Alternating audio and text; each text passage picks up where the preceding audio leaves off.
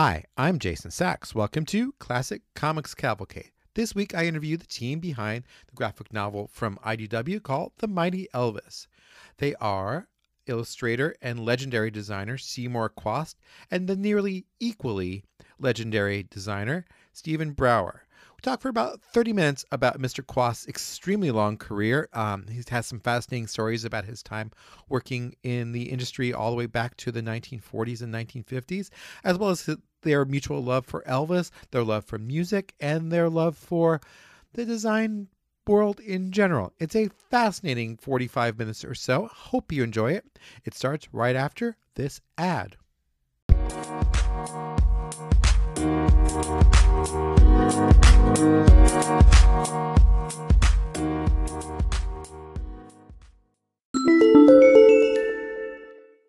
Let's just dive right in. So why Elvis? Why not? I mean, what a wonderful character, personality, terrific gestalt here. Everything about him was wonderful. A beautiful man with a great voice and terrific personality to please millions of teenage girls. He was truly a figure who was larger than life. Mm-hmm, right. And one of the things I enjoy about the book is how much you celebrate that. Yeah, that's what the book is. I'm sure it is a celebration of him. For some reason, I mean, I've seen other books on Elvis, but I want to do something very, very positive,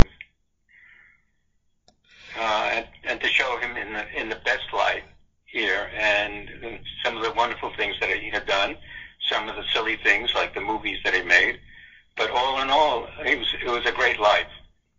It was a very full life in which he really did change the world in some ways. Mm-hmm. And I think your passion for his career kind of comes through in the book. How did you approach creating the art for the book? There's a real diversity of types of images in there. Well, so years ago, for some reason, I started doing some portraits of Elvis. And I'm not very good at caricatures here, but I just made a bunch of drawings. And then a couple of years ago, I sort of looked at that and I thought, well, maybe it could be made into a book. And I started looking him up here. And with Steve, we did something terrific. How did you guys connect to create the book, you and Steve? Oh, we've been working together for quite some time.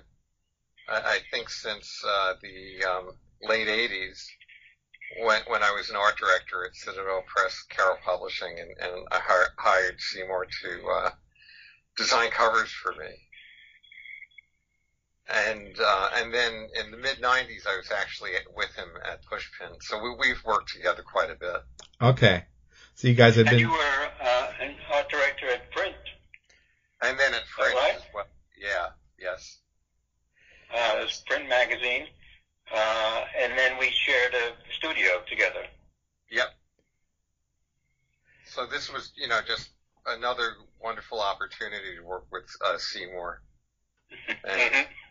And he had actually produced quite a bit of art before I came on board. He was really working away with Elvis before I got there.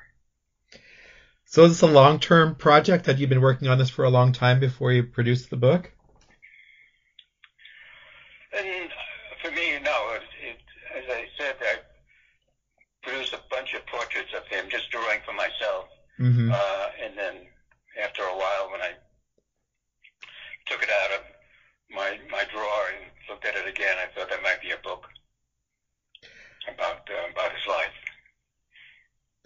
I think one of my favorite aspects of the book are these little inventories you take of the different things he did. His outfits, his guitars, his movies, especially the 2-page layout about with all his movies, different pictures of Elvis and his co-stars. That must have been a lot of fun to draw. It must have been even more fun for him. And all those beautiful Right, and I think it was probably your piece, Steve, about the 50 women and one man Elvis dated. Yeah, I was Steve, where did you find that list? Or did you make it up? Yeah, there's always been rumors about his sexuality, actually, as there usually is with anybody who comes along who's different from who's gone before. Well, in his case, it seems inevitable to talk about that. There's a raw sexuality about him. Oh, absolutely. And I find it striking. I mean, his first appearance on the Ed Sullivan Show was 10 years before I was born. And yet he still has this raw sexuality that just comes through the screen. Oh, Yeah.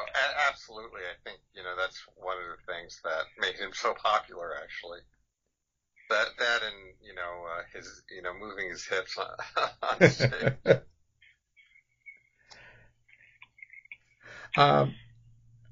Have you guys ever been to Graceland? Been where? I'm sorry? To Graceland? No, I really would love to go down there, but I haven't done it yet. Go ahead, Steve. Sorry. I love the drawing of Graceland with all the detail and all the gilded edges and stuff on everything. Did you work from photos on that? Yeah. Look, it looked good, and I'm sure he enjoyed that place because it's so much different from the house that he grew up in when he was a kid. It was pretty down. Oh, I think that's a big part of his story, isn't it? That he truly is a rags to riches success story. Right, and very fast. I mean, I was surprised how quickly he became famous. But his talent came through very quickly. And you guys both do a good job of kind of talking about Colonel Tom Parker and how he was both kind of the hero and the villain of his story. Oh, absolutely. He's quite a character unto himself, and has a really sordid history.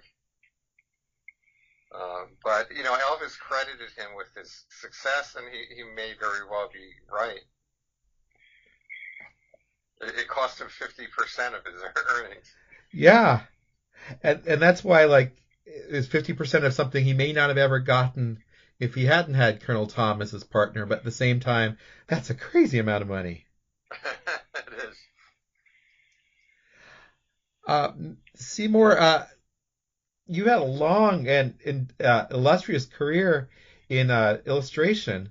You seem to be moving towards graphic novels over the last few years. One of the most enjoyable things I did prepping for this was reading your graphic novel of the Divine Comedy. Mm-hmm. Can you tell me how that came about and what your approach was to it? Well, I was looking for material that I could use because I don't write, so I don't create graphic novels. But I use them, and Dante the story is great because it was fun to do. Going from the Inferno to Purgatory to heaven, it was a great trip for Dante, describing it himself, his own travels. It's a great story, and there's so much stuff in it to illustrate. Some of it is gory, but I had fun doing just all of it.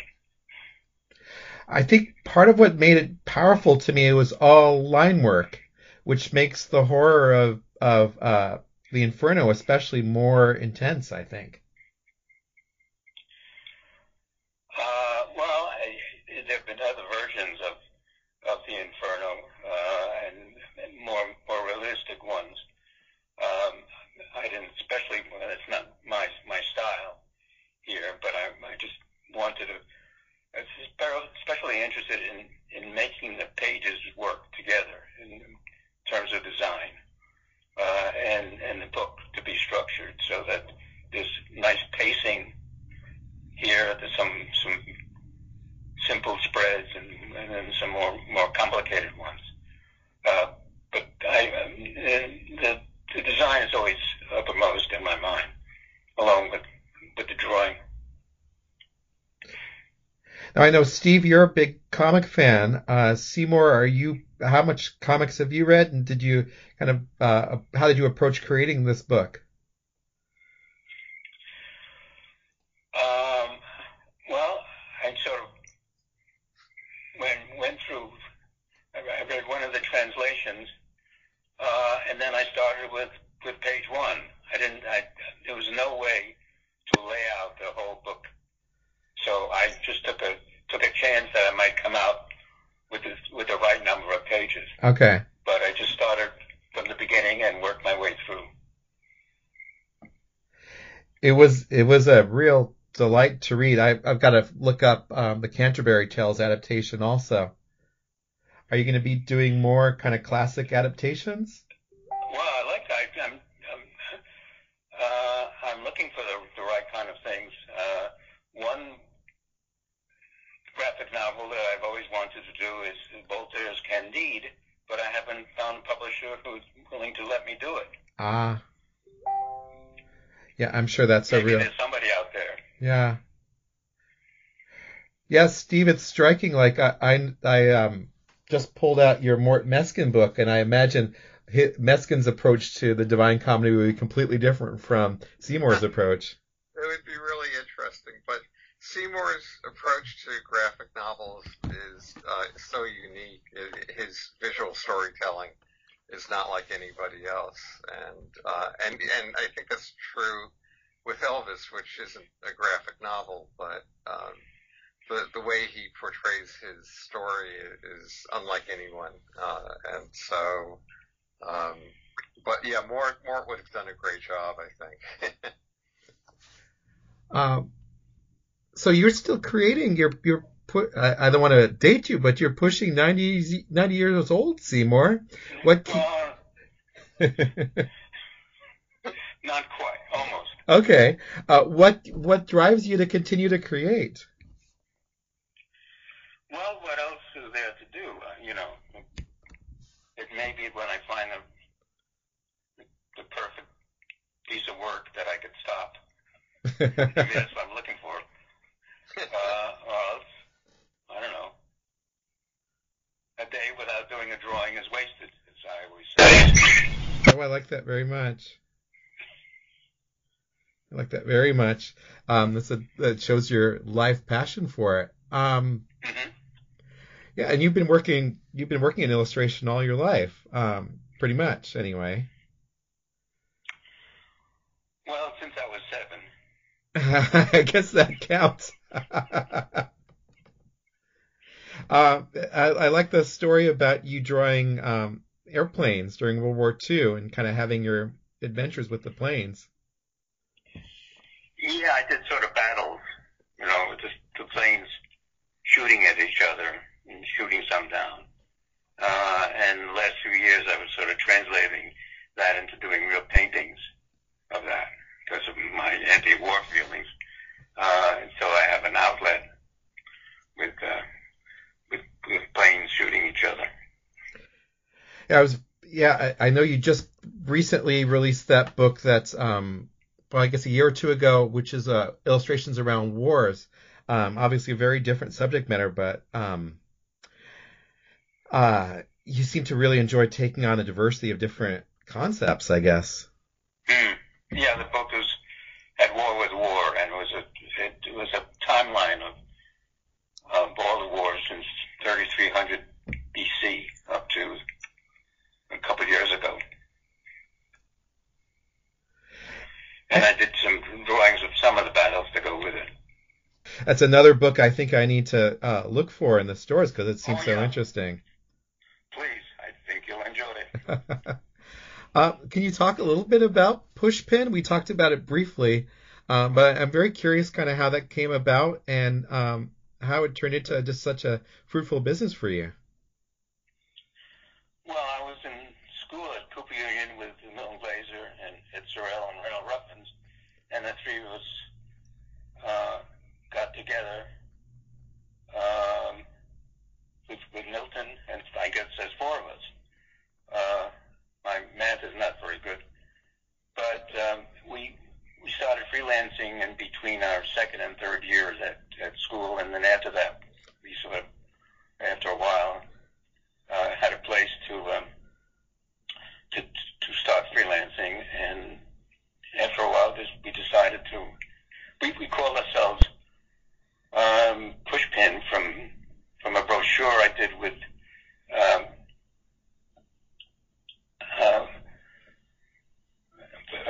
a while.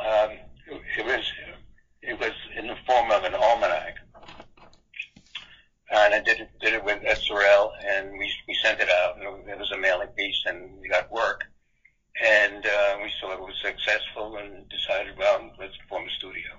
Mm. And then it being kind of your life's work. Yeah, well, we were there during the time of sort of changing styles, and eventually going from letterpress to offset and to silkscreen into digital. Sorry, keep going, please. We ran the gamut. Okay. Here. Is my research right that you worked at Esquire during its golden age? Yeah, with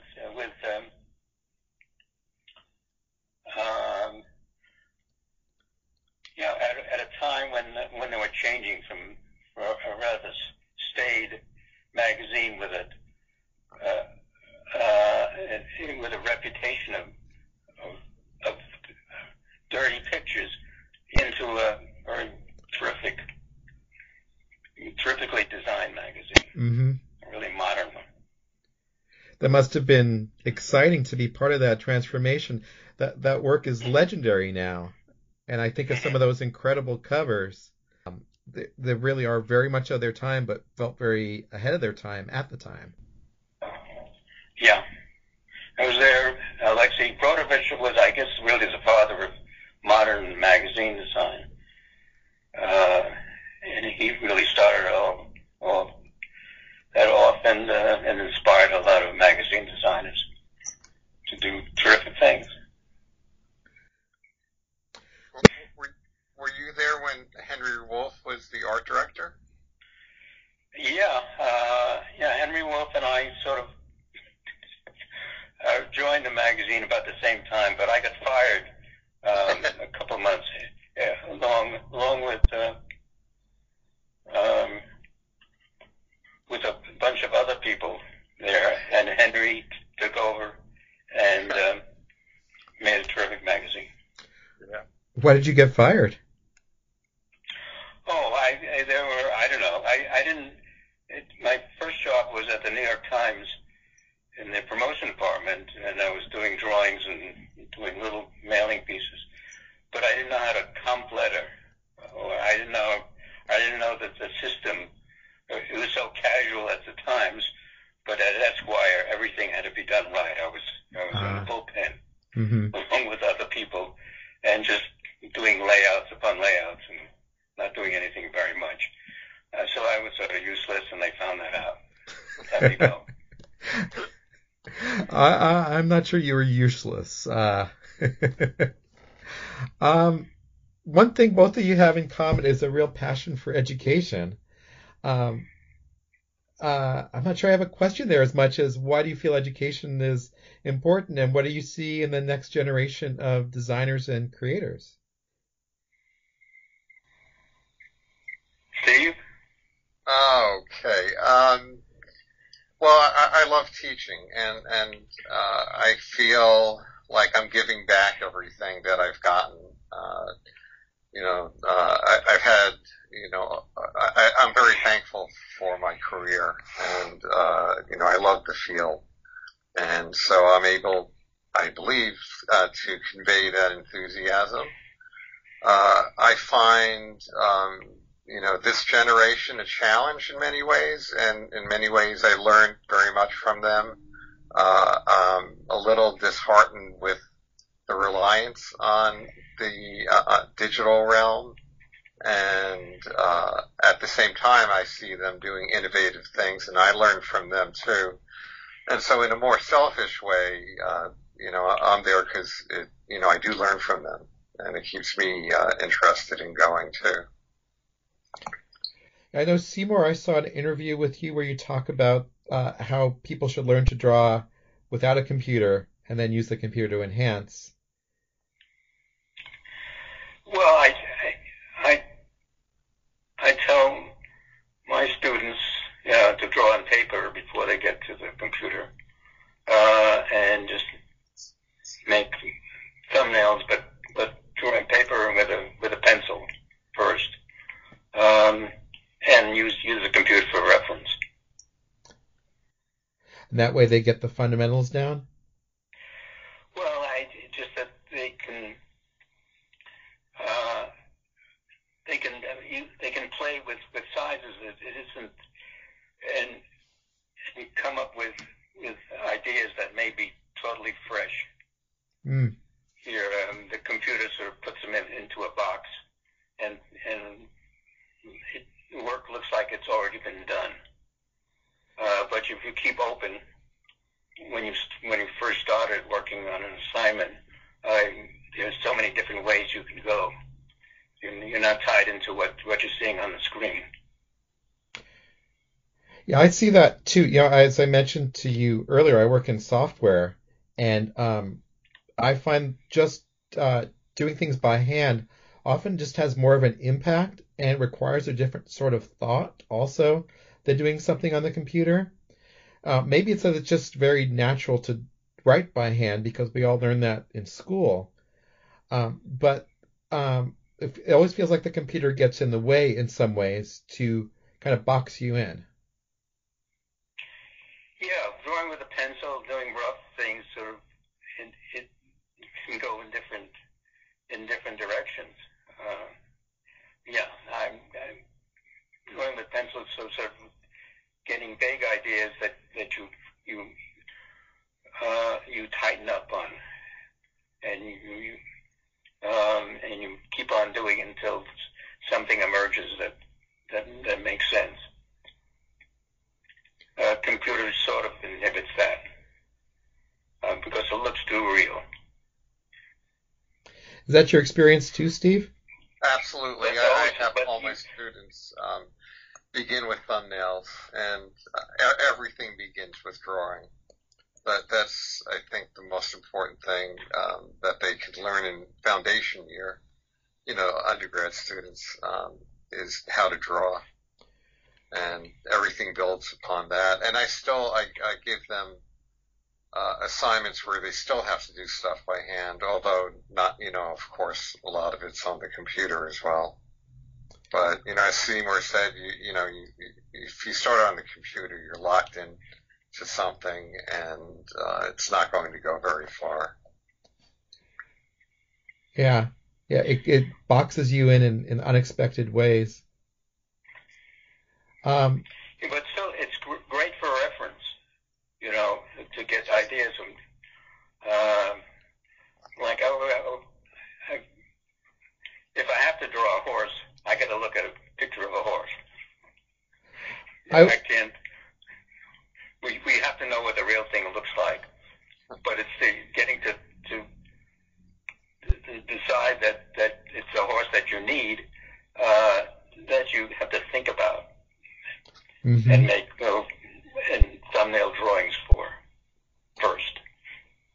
It forces you to think in a whole different way. You have to think about how the musculature works and how the legs come off the body and the head comes off the body. Or if you're just copying a photograph, right, you're not really taking that in.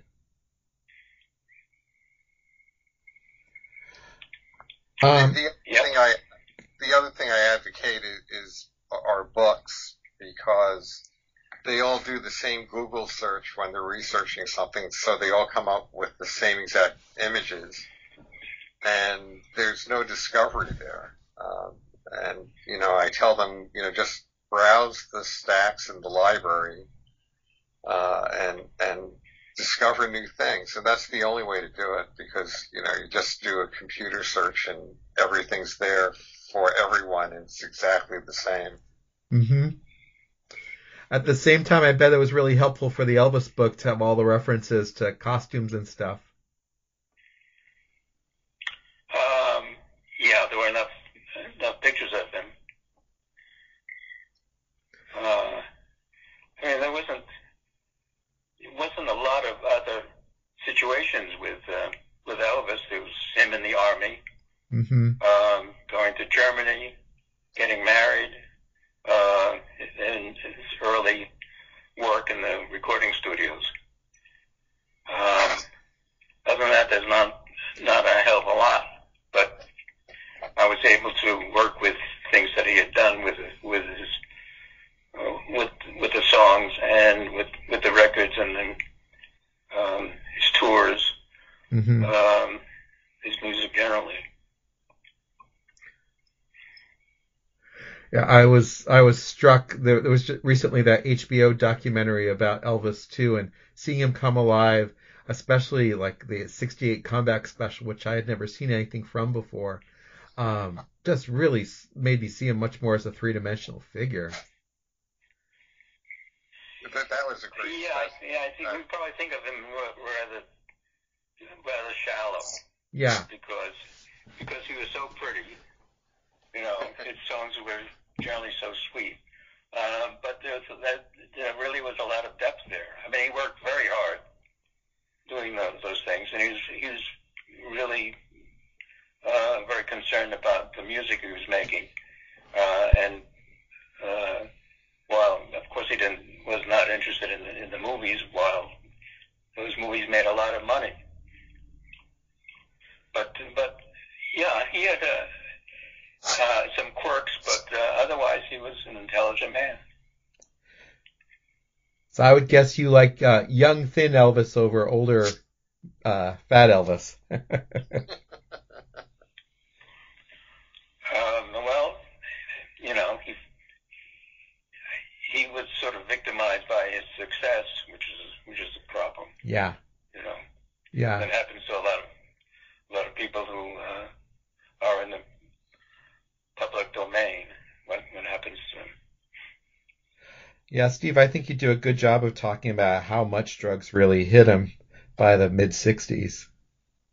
Yeah, it is sad. One thing I will say about right up until the end, he was an excellent voice. You know, I've watched a lot of clips of him towards the end where he's sort of rambling, you know, famously losing, coherence. Yet when he starts to sing, he sounds great. And, so he was really an incredible talent. But he was also, sort of the first victim of that kind of fame. Somehow, it didn't hit like Frank Sinatra, or maybe it did in a different way. I think of Sinatra as being the big star before Elvis. And there were others, but Elvis, it really seemed to have an adverse effect on him. And it's sad, but how do you handle that? I think the Beatles fared better because there were four of them, so they had each other, where Elvis was by himself. I think it's also a generational thing. At that time, they just didn't know how to handle someone who had that level of fame and wealth, especially someone who came from such a poor family. Right. There's a lot of stories about athletes, for example, from the same eras who ended up squandering their money or not knowing how to use it, and like that's gotten a lot better in the last few years. Well, he seemed to have squandered his money with Cadillacs. Wow. Well, yeah, and he bought the house, and for all its grandiosity, it is a house, and it's certainly worth a lot these days. So how has the reaction been to the book, to the Elvis book? Oh, it's people seem really excited about it. I get a lot of great feedback, and there seems to be a lot of excitement. This Thursday we're doing a talk at the Society of Illustrators. They're doing an Elvis night, sketch night.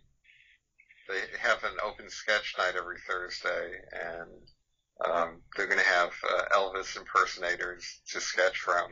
Oh, fun. Yeah, and then Seymour and I are going to talk a little bit about the book as well. Oh, that's very cool. I should ask you, so you've done 3 other books, I think, about musicians. Louis Armstrong, Woody Guthrie, who's the third? Duke Ellington. Duke Ellington. How did you approach this book differently, or did you approach them all roughly the same?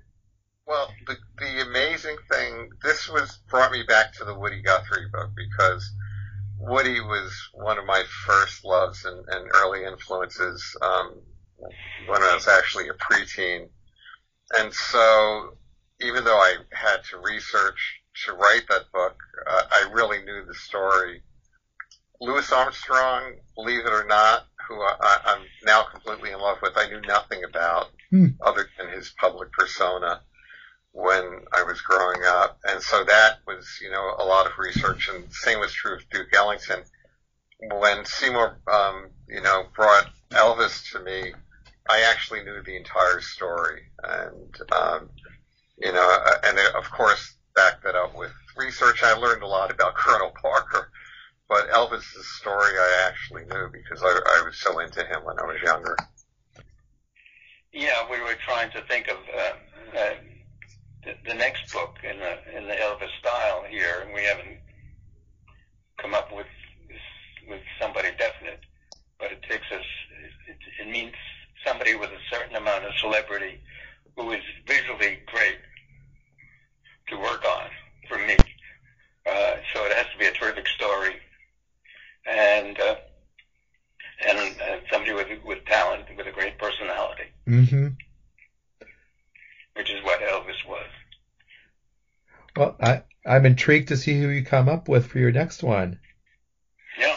Well, if you have any suggestions. A lot of mine are more contemporary to the 60s and 70s. I've been playing with the idea myself of doing a book on Lou Reed, the musician, Nice. who I think his life is just fascinating.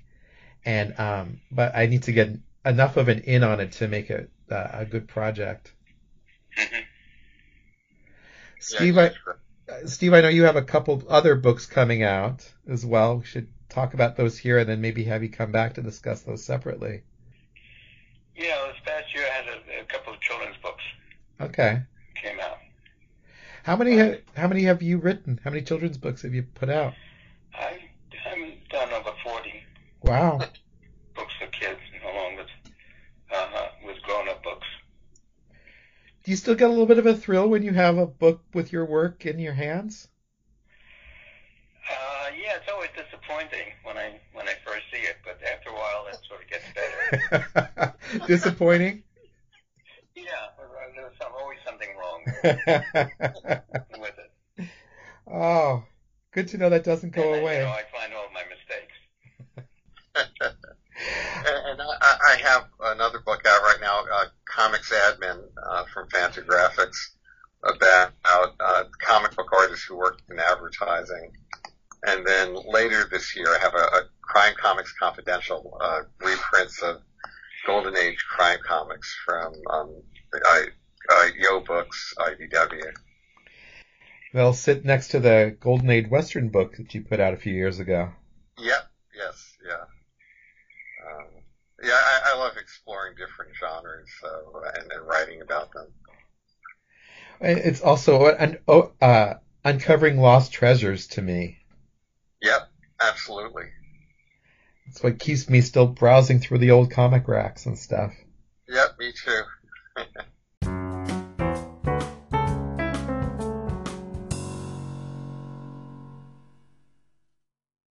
Oh, thank you.